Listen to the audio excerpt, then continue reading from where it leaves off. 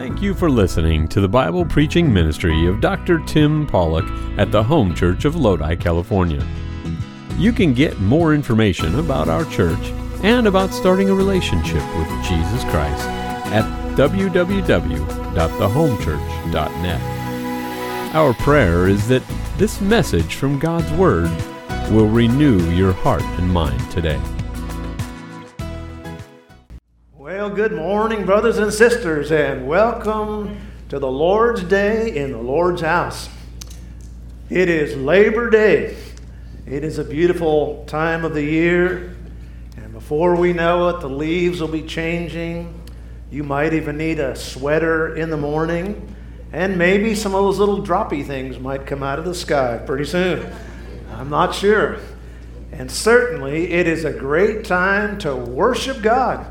And no better time than to come to the home church and be here for all the wonderful opportunities. And for those of you that are online, I cannot think of a better time of the year to get in person.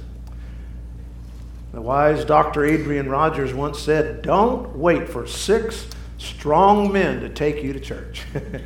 And I just want to remind you to get in. It is a great time of the year to be here. Are you comfortable?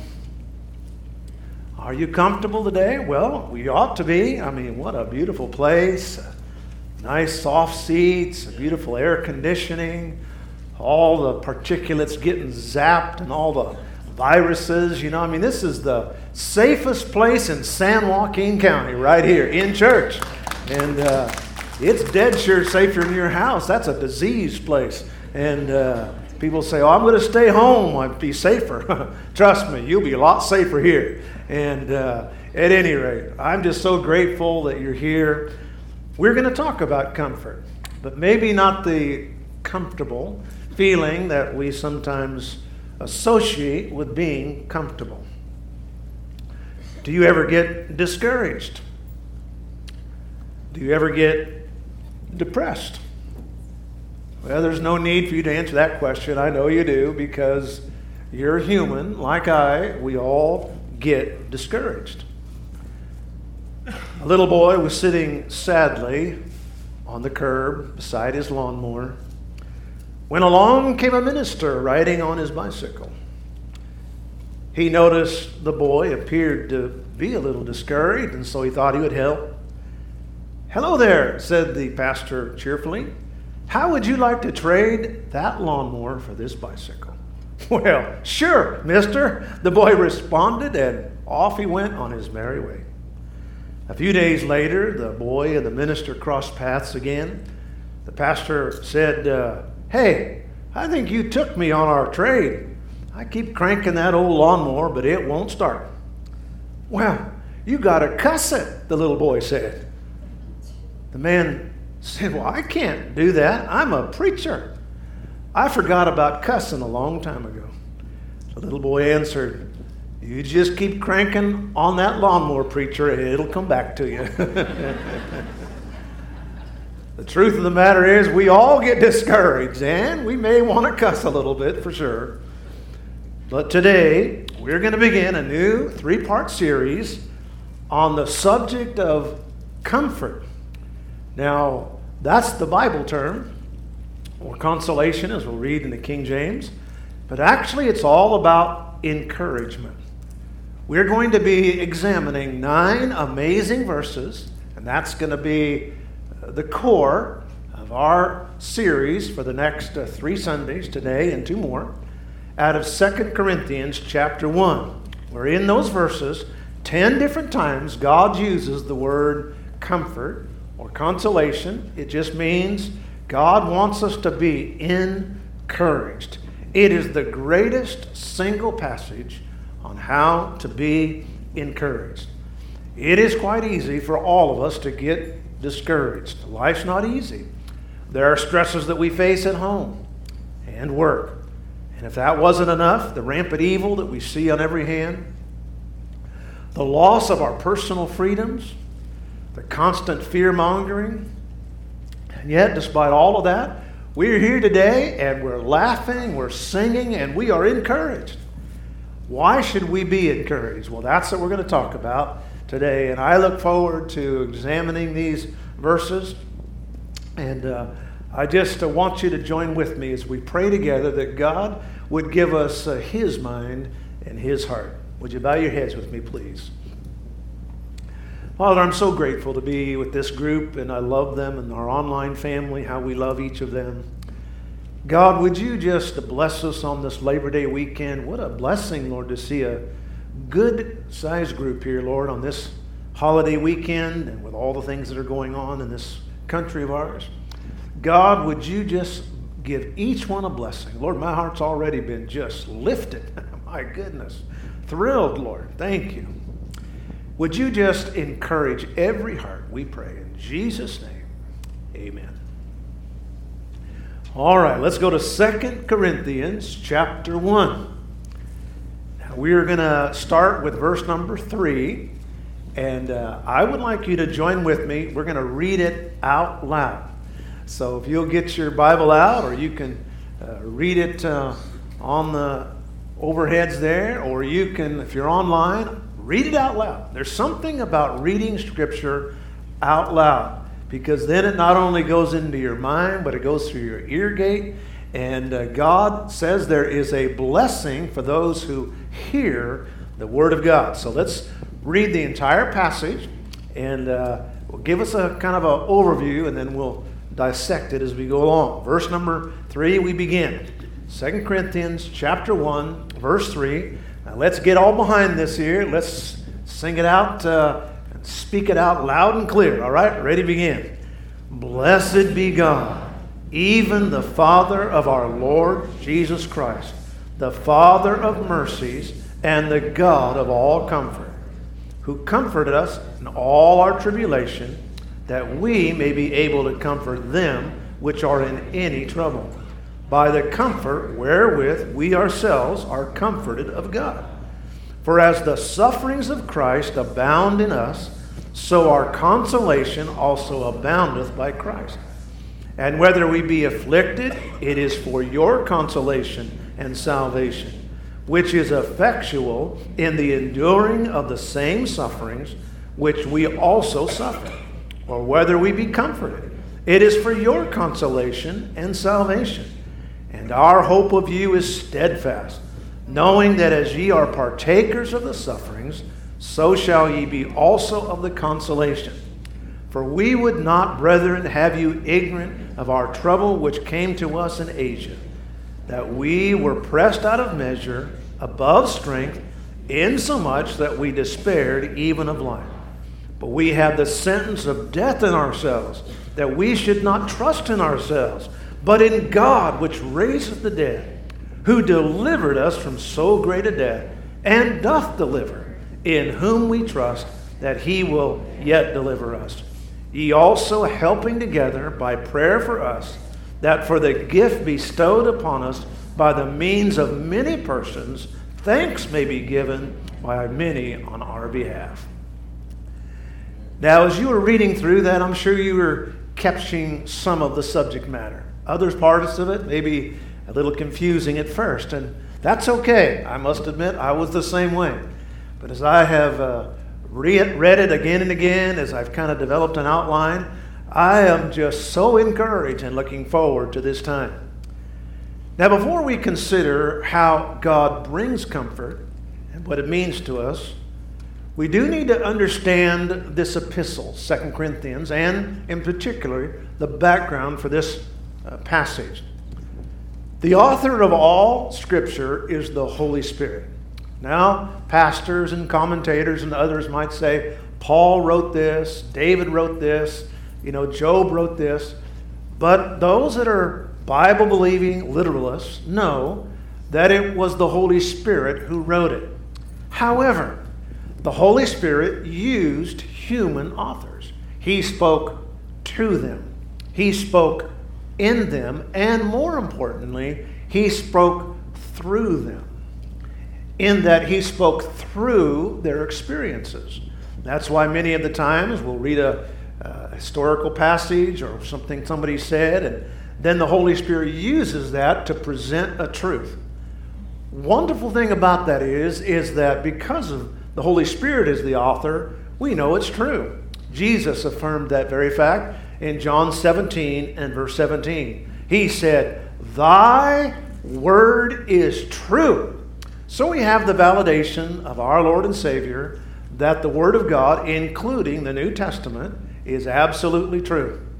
So 2 Corinthians then is Paul's defense. The Holy Spirit wrote it through Paul's experience. It's his defense of his personal integrity. It's a protection of the ministry for the sake of the sheep. And it is a vindication of the truth for its own sake.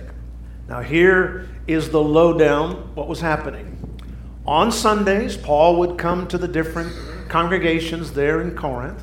He was visiting there. He was an apostle, which is a pastor, but it was kind of a little bit even more than that. And he would preach doctrine. He would preach the truth of God. The people would be blessed. Their hearts would be touched. They would be changed. They would go back home. Many of them to smaller villages. Some were slaves there in the area. And many of them would go back to their areas and go back to their neighborhoods. While they were there, they would begin hearing people talk. And so behind the scenes, there was a growing narrative that was being spun by some nasty, evil people. And frankly and sadly, even some people who had been in the church and some people who were still in the church. Heartbreaking, because they were undermining Paul. He was also attacked by the local media, and I'm just kind of skirting through some of I'm giving you a whole bird's eye view of 2 Corinthians here. Some of the local media, probably some of the celebrities were, joining on the bandwagon, as they often do. But day by day, his message was being undermined by evil people. Some of them were money hungry, others were power grabbers. They had, in fact, left their Christless Judaism. They had put Christ in their Judaism, but they had put Christ plus something. Yes, it's Jesus, but it's Jesus plus this, or it's Jesus plus that. And there are groups still that do that today. In their cockeyed doctrine, Jesus was good, but not good enough. Paul got wind of it. Being the faithful pastor and being the apostle that he was, he laid into that false doctrine.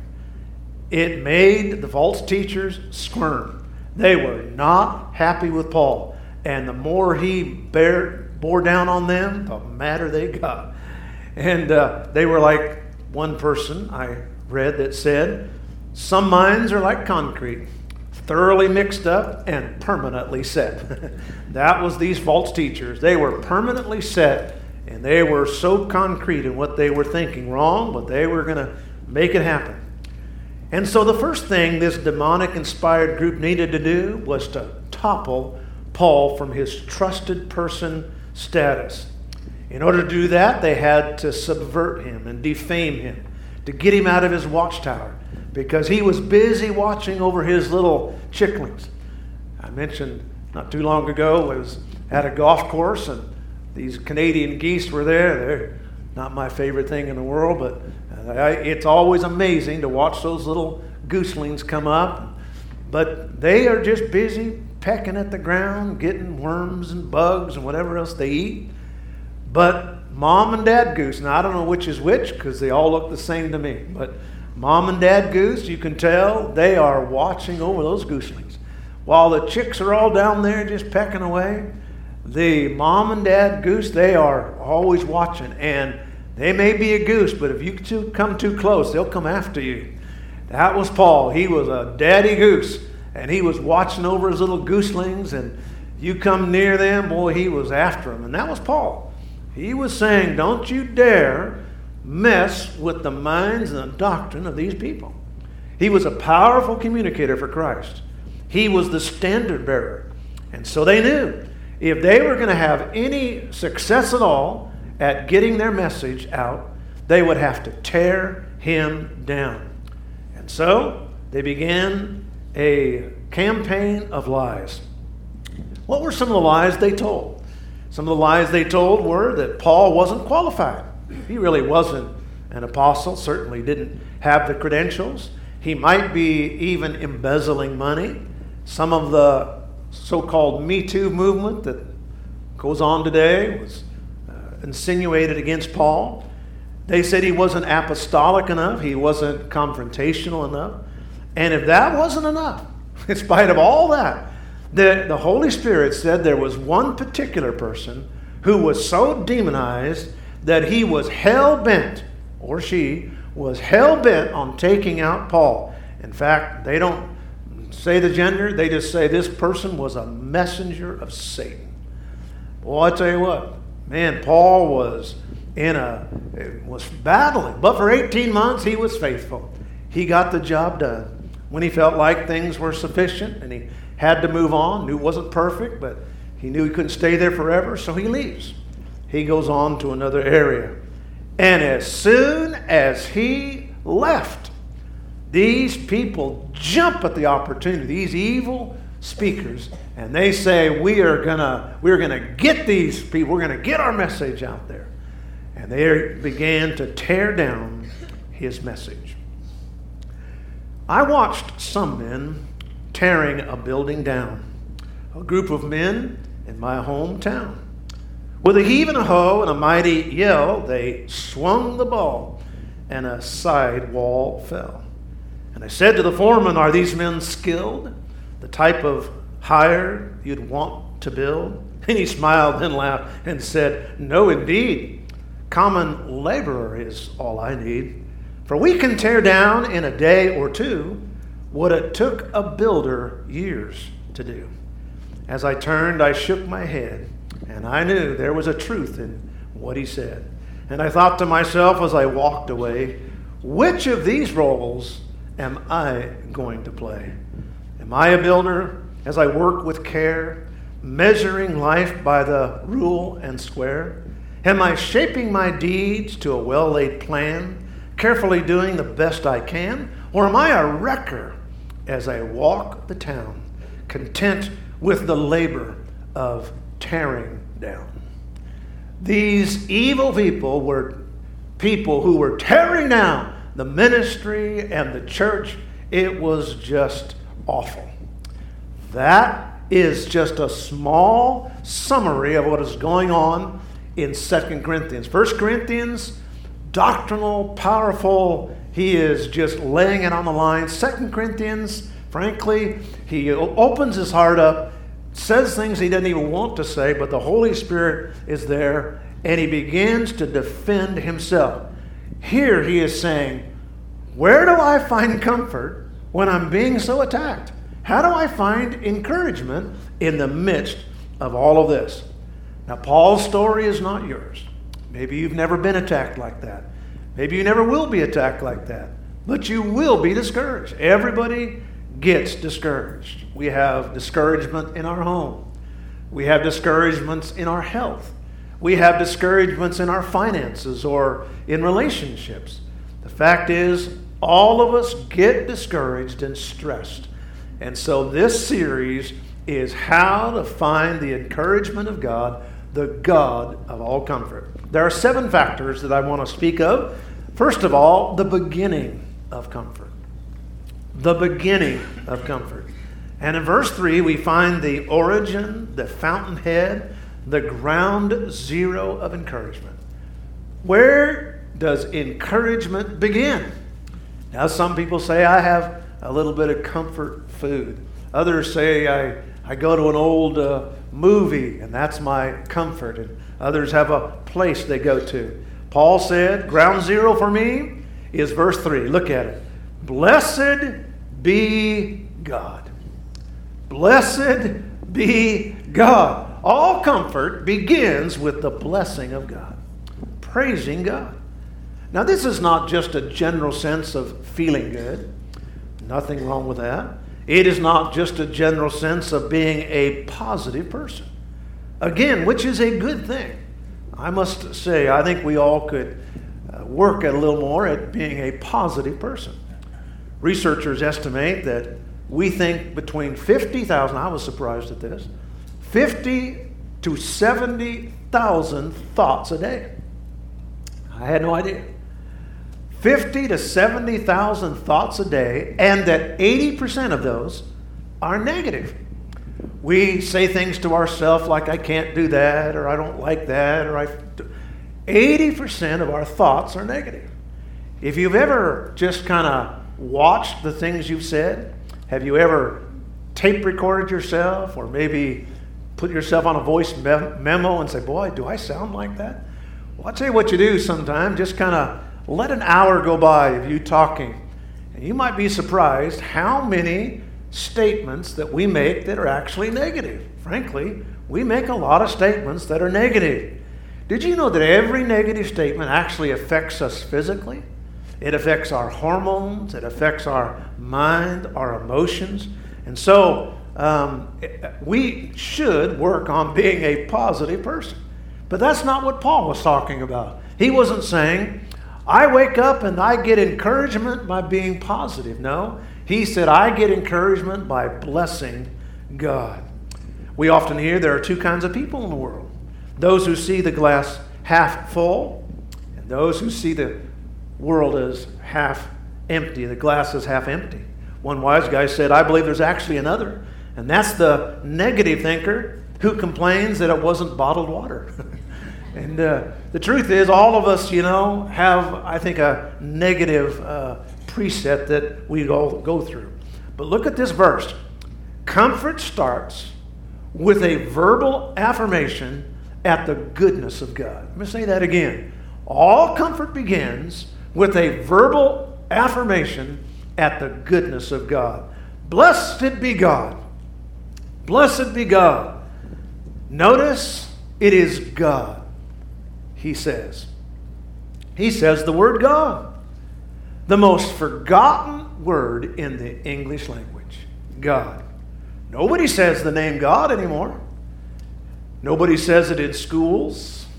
Nobody says it at work anymore. And certainly nobody says it in government. In fact, about the only place you hear the name God outside of church and good homes is that when some wild terrorist talks about God is great or something. Tragically, God's name has been removed from the public arena. And it's even any vestige, even any statue reminding us of God. In this woke world that we live in, they are now even taking statues of Jesus and throwing them in the river. Somehow, that in this woke world, that makes it okay. Folks, what a sad thing that we have, that people are just getting rid of God wherever they are. But Paul up front said God. You know, when someone says it's a beautiful day, say, God's given us a great day, hasn't it? Isn't God good? Use the name God in your daily life, every day, with your family, with people around you, whether they're lost or whether they're born-again Christians. Just use the name God. Paul up front said, every bit of encouragement comes from God. Look at this verse here. Verse number 3. He starts by saying, yes, all comfort comes from God. Blessed be God. Now, how does he identify God? What God is he talking about? Is it any God? What God is he blessing? What God is he praising? He doesn't join in with the liberal mindset that says, really doesn't make any difference what God you talk about, as long as you're a good person. Notice he identifies God. Bless God. Just so you know who we're talking about, even the Father of our Lord Jesus Christ. We're not talking about Buddha. We're not talking about so-and-so or so-and-so. No, we are talking about the Father of our Lord Jesus Christ. This is the biblical God. The biblical God revealed incarnate in Jesus Christ. Meaning, here is what the Holy Spirit was reminding us, God the Father and God the Son are the same in essence. Whatever the Father is, the Son is. In John's Gospel, chapter 1, John chapter 1, verse 18, the Holy Spirit could not have put it more clearly. No man has seen God at any time. the only begotten Son, which is in the bosom of the Father, he hath declared him. Nobody sees God, because he is a spirit. But when you see the person of Christ in the Gospels, then you do see God. In John chapter 14, Jesus was with his disciples after the so-called Last Supper. Judas is gone. He's gone to do his deed. His faithful co-laborers are devastated at the thought of losing their beloved Savior. And so he comforts Thomas and Philip and Jude. And he tells them, before you know it, you're going to be in heaven. You're going to be face to face with God. You're going to be face to face with me, because the Father and myself are the same. Look what he says in John 14, verse 7. If ye had known me, ye should have known my Father also. And from henceforth, when you get to heaven, you'll know him. And because ye have seen him, because you've seen me. If you have seen me, you have seen the Father. Don't worry, friends. You're going to spend eternity with God. In John chapter 5, our Savior, sadly, has to take time out from ministering and blessing and healing, encouraging people, to deal with some people that are against him and against the Word of God, some Jewish false teachers, doubting his credentials. Jesus said in John 5, verse 17, what God does, I do. Look what he says specifically. Jesus answered them, my Father worketh hitherto, and I work. My Father is at work in the world. That means I am at work in the world. They were like, what are you saying? Are you intimating that somehow you and God are the same? And he was saying, yeah, that's exactly what I'm saying. And so they switched gears on him. They said, you're a Sabbath breaker. Partially true, he was. Jesus defended breaking the Sabbath wisely.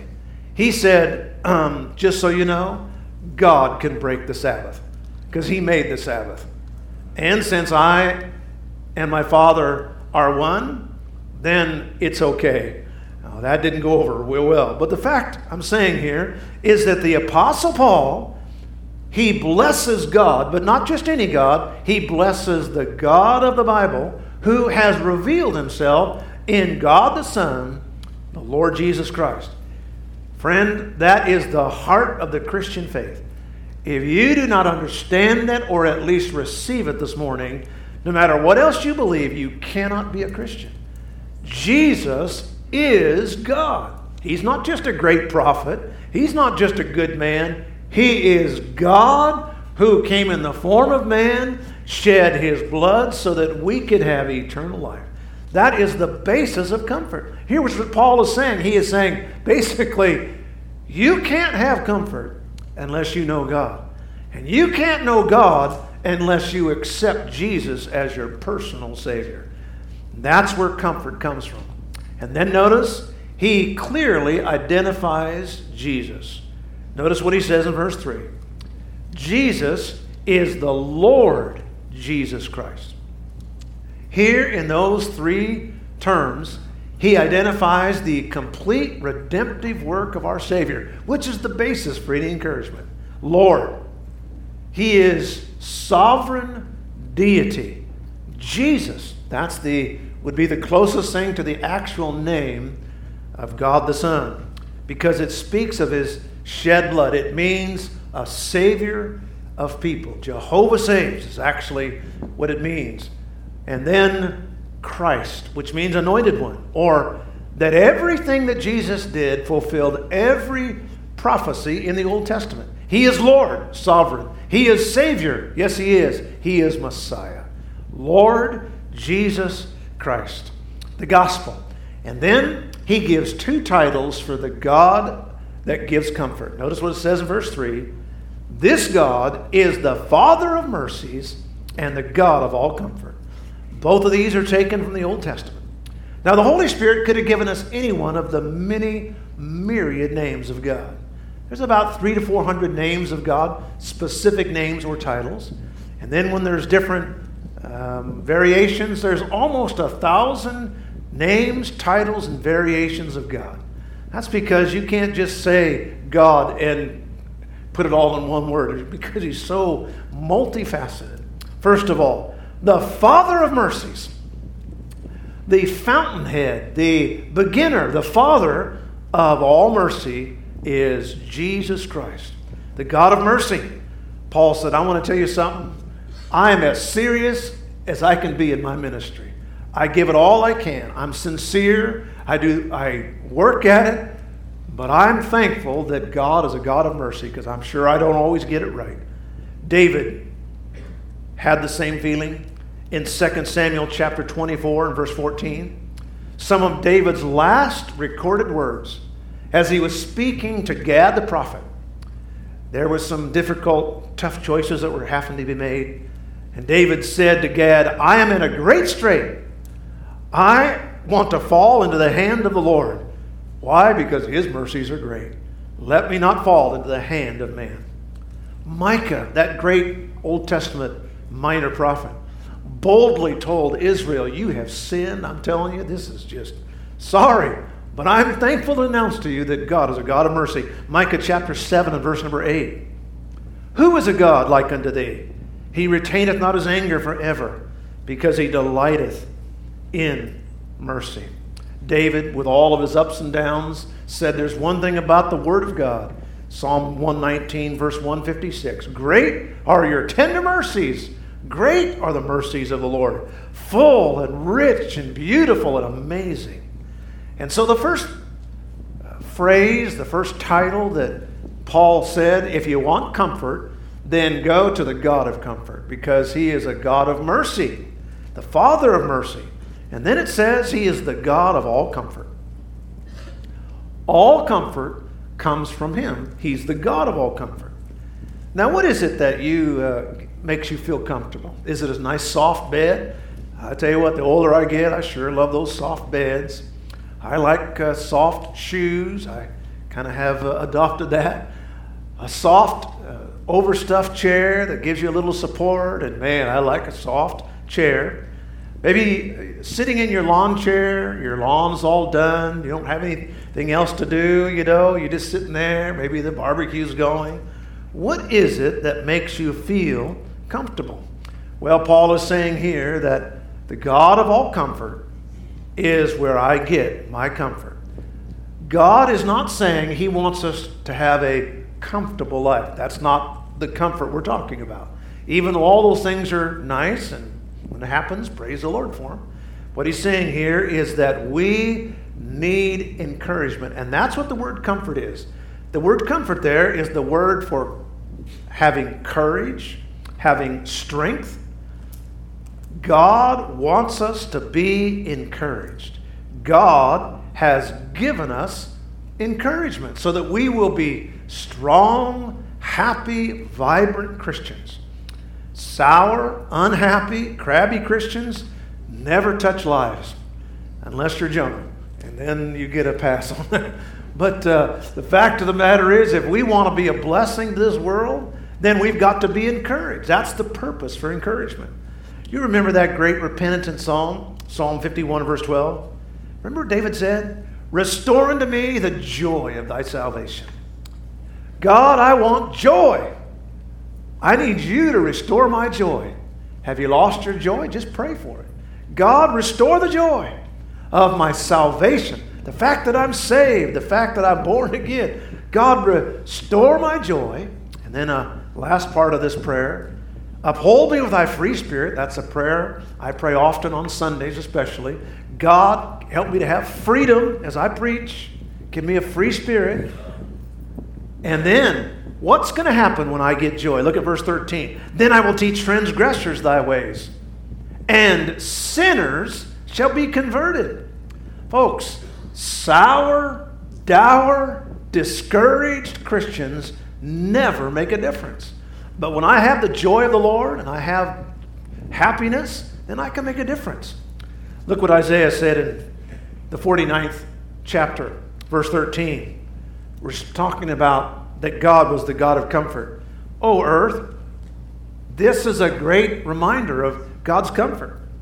Break forth into joyful shouting. Why? Because the Lord has comforted his people. And that's where my comfort comes from. And will have compassion on his afflicted. Jesus, in the final moments of his earthly ministry in John chapter 14. Look at verse 18. I will not leave you comfortless. Hallelujah. God has given us comfort this morning. God, the Holy Spirit, is our comforter. Now look at verse 4. Back to verse 4 of 2 Corinthians chapter 1. Let's reaffirm where that comfort comes from. Look at verse 4. Who comforts us in all our tribulation. God comforts. God is the one who gives encouragement. God is the joy bringer. God is the one who brings happiness in our life. It is his nature. It is his promise. He will always be there for us. He brings comfort through his name. He brings comfort through his peace. Paul was saying here, I'm telling you what, I have no idea why I'm encouraged. All these people are saying everything. People are attacking my ministry. And yet I have found comfort in God. And notice what it says. I have found comfort in all my tribulation. The word tribulation there is the word for pressure. I have found the comfort of God in my stress, in my tribulation. Do you feel stressed? Find comfort in God. Do you find yourself feeling overwhelmed? Find comfort in God. Notice what it says, in all stress, in all tribulation. No matter what, God is the comfort giver. There was a lecturer once giving advice on stress management. He raised a glass of water and he asked the audience, he said, how heavy do you think this single glass of water is? The students answered, ranged from, 12 ounces, 14, up to about 24 ounces. Actually, he said, it does not matter the actual weight. What matters is how long you hold that glass of water. You hold it for a minute, no problem. You hold it for an hour, stretched out, you're going to have a sore arm. If you hold it for a day, they're probably going to have to call the ambulance for you. Why? Because it is not the weight, but it's how long you hold it. In this lecture, he was trying to encourage these workers to let go of their problems there at the work for that day, leave them at the job and go home, get refreshed and come back the next day. But I think that's a good point for us. Folk, we don't have to carry that weight. You'd say, well, it's not a big stress. It's just a little tribulation, folks. It's not how heavy it is. It's how long we carry it.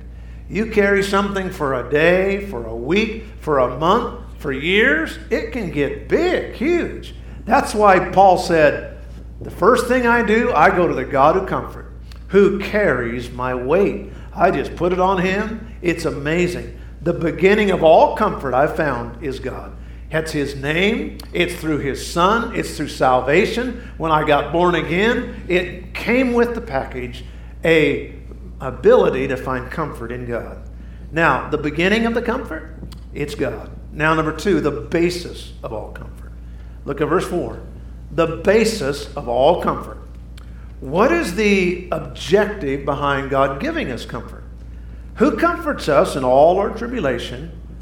That, there's the transitional word in that whole verse. That God comforts me. He's the only one that can. Some people go to the bottle. Some people go to the drugs. Some people go to the movies. Some people go to the comfort food. He said, I go to God. Then when God comforts me, I am able to comfort others which are in trouble by the comfort wherewith we ourselves are comforted of God. God, here Paul said, look, the reason for my encouragement is so that I can be a blessing to others. Folks, encouragement is a sacred trust. Do you feel encouraged today? Do you feel blessed? Do you feel like you're going to make it? Do you feel, like, praise God, we can get through this? Do you feel that way? Did you know that's not for you? Did you know that's for somebody else? God didn't give you that feeling just so you can have this sense of well-being. I mean, he's glad for it, and We appreciate it, of course. We're thankful for it. But that means we're supposed to share that. We're supposed to look for somebody. Somehow, some way, God wants us to pass it on. Paul said, I get it. The reason all these crazy people are attacking me and attacking my ministry and attacking all this is so that I can find the comfort of God. In turn, I can then comfort others. My comfort is to make me a comforter. That's what God wants us to do. Every Christian, in that sense, is called into the ministry. And that's what Paul says later in this same book, 2 Corinthians chapter 5, verse 18. He reconciled us to himself by Jesus Christ. Hallelujah. He reconciled himself to us by Jesus Christ and has given unto us the ministry of reconciliation. Every day I wake up, my job is, I'm in the ministry.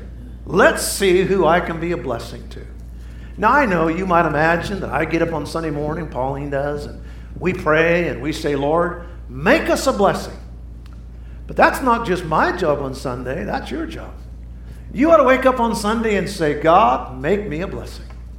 I want to enter into the ministry of reconciliation. There's somebody today that I want to shake their hand. And that's one of the problems I have with the online ministry. I love it. And I know for those who have medical problems, we're there for you. We'll keep it going. But friends, it's not just about your safety. It's not just about your joy and just about your peace. God has given us a ministry of reconciliation. And you can come and still just be about us. You come real quick, leave real fast. It's all about me. Folks, it's not just about me. God has given us a ministry. Young, old, we need to minister to others. And that's why Paul said, he said, I'm just God's conduit. I've been humiliated. I've been betrayed. I've been harassed. I've been hurt. And yet I see this all as God's means of making me a blessing. There were 4 boys, all brothers, walking along the banks of a stream, playing as they went. And like most boys, the idea of fun was to get as close to danger as they possibly could. Predictably, one of them fell into the deep water, and he could not swim. His brother wanted to rescue him, lingered for a moment, and then plunged in, got a hold of him, but he couldn't bring him up that steep bank. The other brother, not able to swim at all, held on to a nearby branch, stretched his body out, his whole length, grabbed the swimming brother who had latched on to the brother who was drowning. Finally, all 3 were brought safe to land. They all began, when they came home, they all began to tell Father about what was going on. He said, now let me listen to what's happening. So he turned to the oldest brother. He said, when your brother fell into the river, what did you do to rescue him? He said, well, Dad, to be honest, I was paralyzed with fear. I didn't want to do it, but I realized I probably was the only one, so I jumped in. But then I realized I couldn't get up that bank, and we were in danger of drowning. And so he looked at the second oldest brother and said, what did you do? He said, well, I knew I couldn't get into the water at all, but I stretched out there and I grabbed them both and we were able to get to land. And then he looked at the youngest brother, a little 4-year-old brother, and he said, well, what did you do when they were all doing this?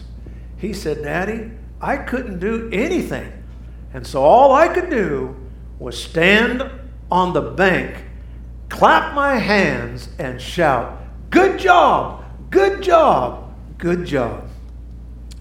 The grateful father said, well done, all 4 of you. Now, folks, in some of our cases, because of resources, because of our health, maybe because of our time or energy or whatever, we can't do a whole lot other than simply clap our hands and say, good job, good job. But all of us can do that. That is a ministry of comfort. God wants us to minister and say to the musicians and say to those who do so much work around here, the custodians and the grounds and everybody who goes out and witness, in our school, and around this world, to go out there and be a blessing. Our Lord's words to Peter in Luke chapter 22. In foreknowledge, he knew what Peter was about ready to go through. He knew he was going to go through the temptation of Satan. It was powerful.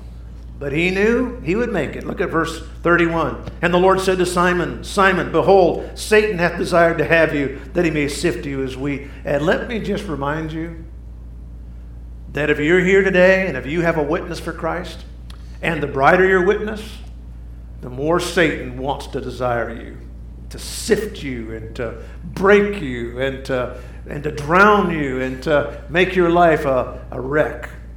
But notice, thank God for the promise. Verse 32. But I have prayed for thee, that thy faith fail not. One thing I can tell you, you will never lose your salvation. And when you are converted, and he did convert, Peter wept bitterly as an indication of his repentance. Now notice what Jesus said. After you come back from this mess, I want you to know, you need to strengthen the brethren. Do it for others. Do it for others. Don't save it for the funeral. An elderly man lay dying in his bed. Suddenly smelled the aroma of his favorite chocolate chip cookies wafting up the stairs. He gathered what remaining strength he had, lifted himself up from the bed, leaning against the wall slowly, made his way out of the bedroom, down the stairs, gripping the railing with both hands. With labored breath, he leaned against the doorframe, gazing into the kitchen, and were it not for death's agony, would have thought himself in heaven itself, because there, spread out on the kitchen table, were hundreds of his favorite chocolate chip cookies, all still warm. Was this heaven, or was this one final act of heroic love from his devoted wife, seeing to it that he left this world a happy man? Mustering one great final effort, he threw himself towards the table, his aged and withered hand slowly trembling as he made its way to the cookie at the edge of the table. When with that, his wife suddenly smacked his hand with a spatula and said, "Stay out of those. Those are for the funeral."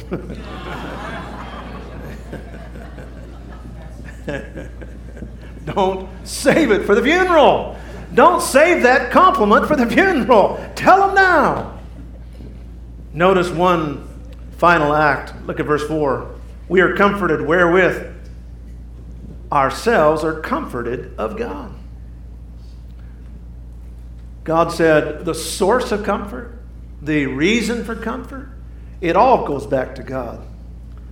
I remember the tragic suicide, some of you probably too young to remember, of one of America's most funniest entertainers, not always the cleanest, but Robin Williams. He was a brilliant entertainer.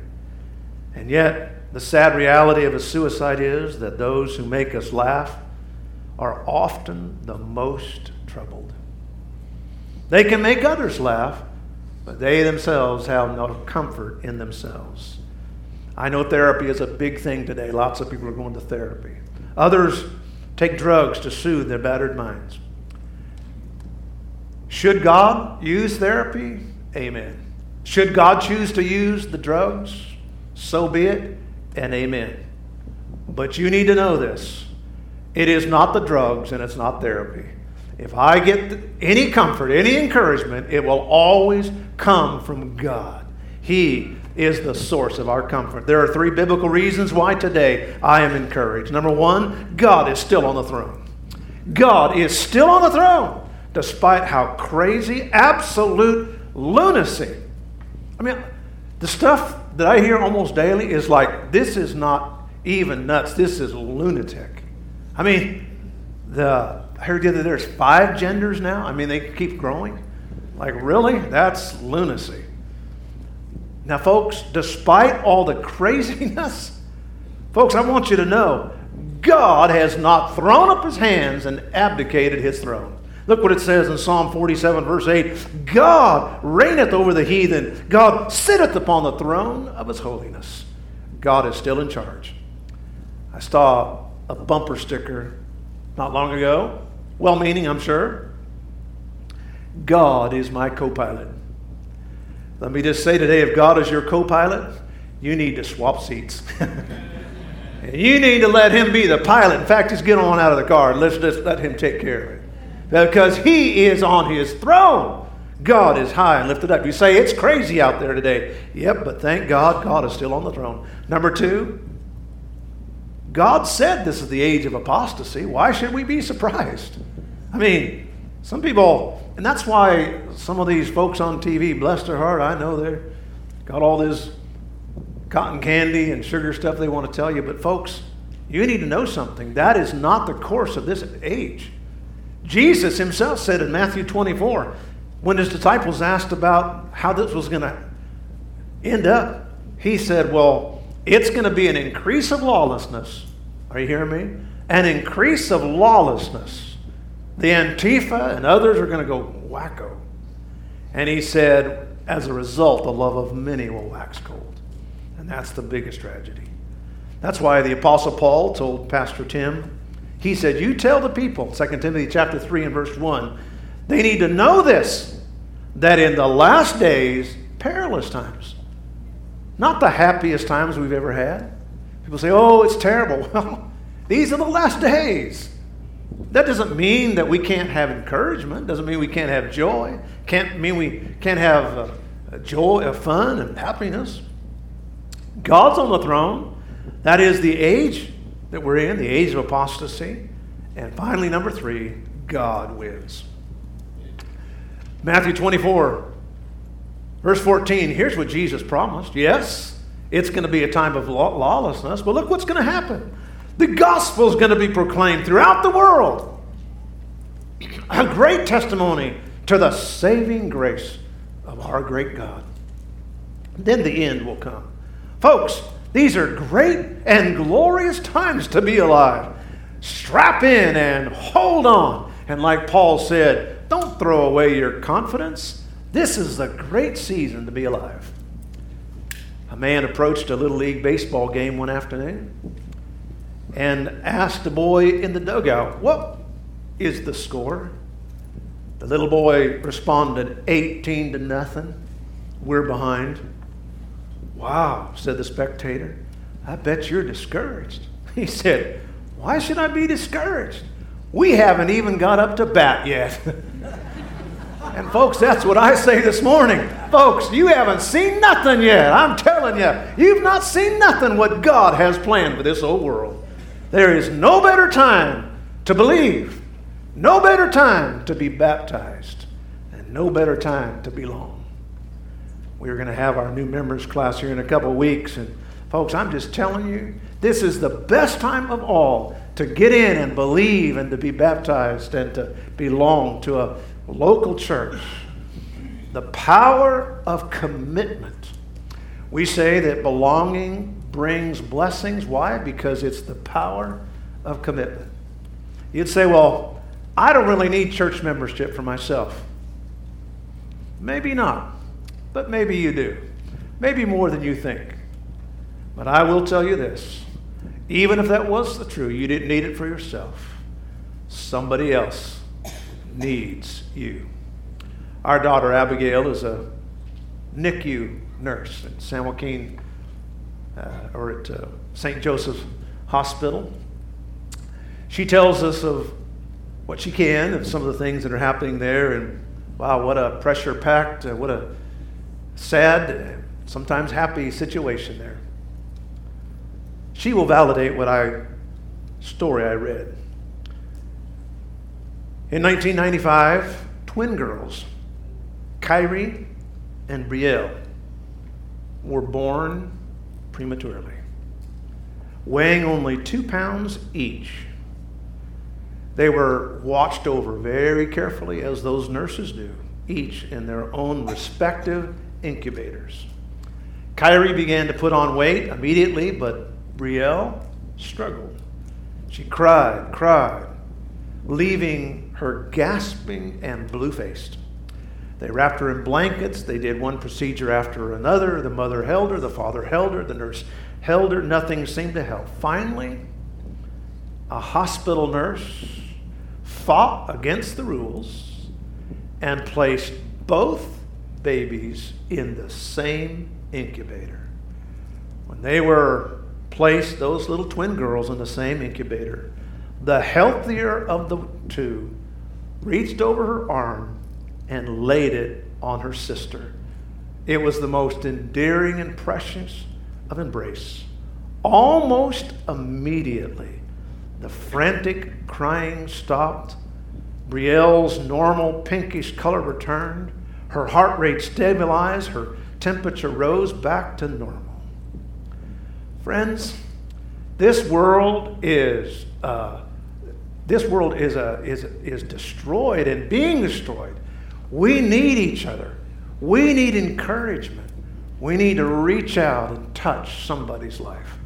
This is never a better time than now than to get in, serve God, give Him your best. I pray that you will. Our heads are bowed and our eyes are closed. The God of all comfort.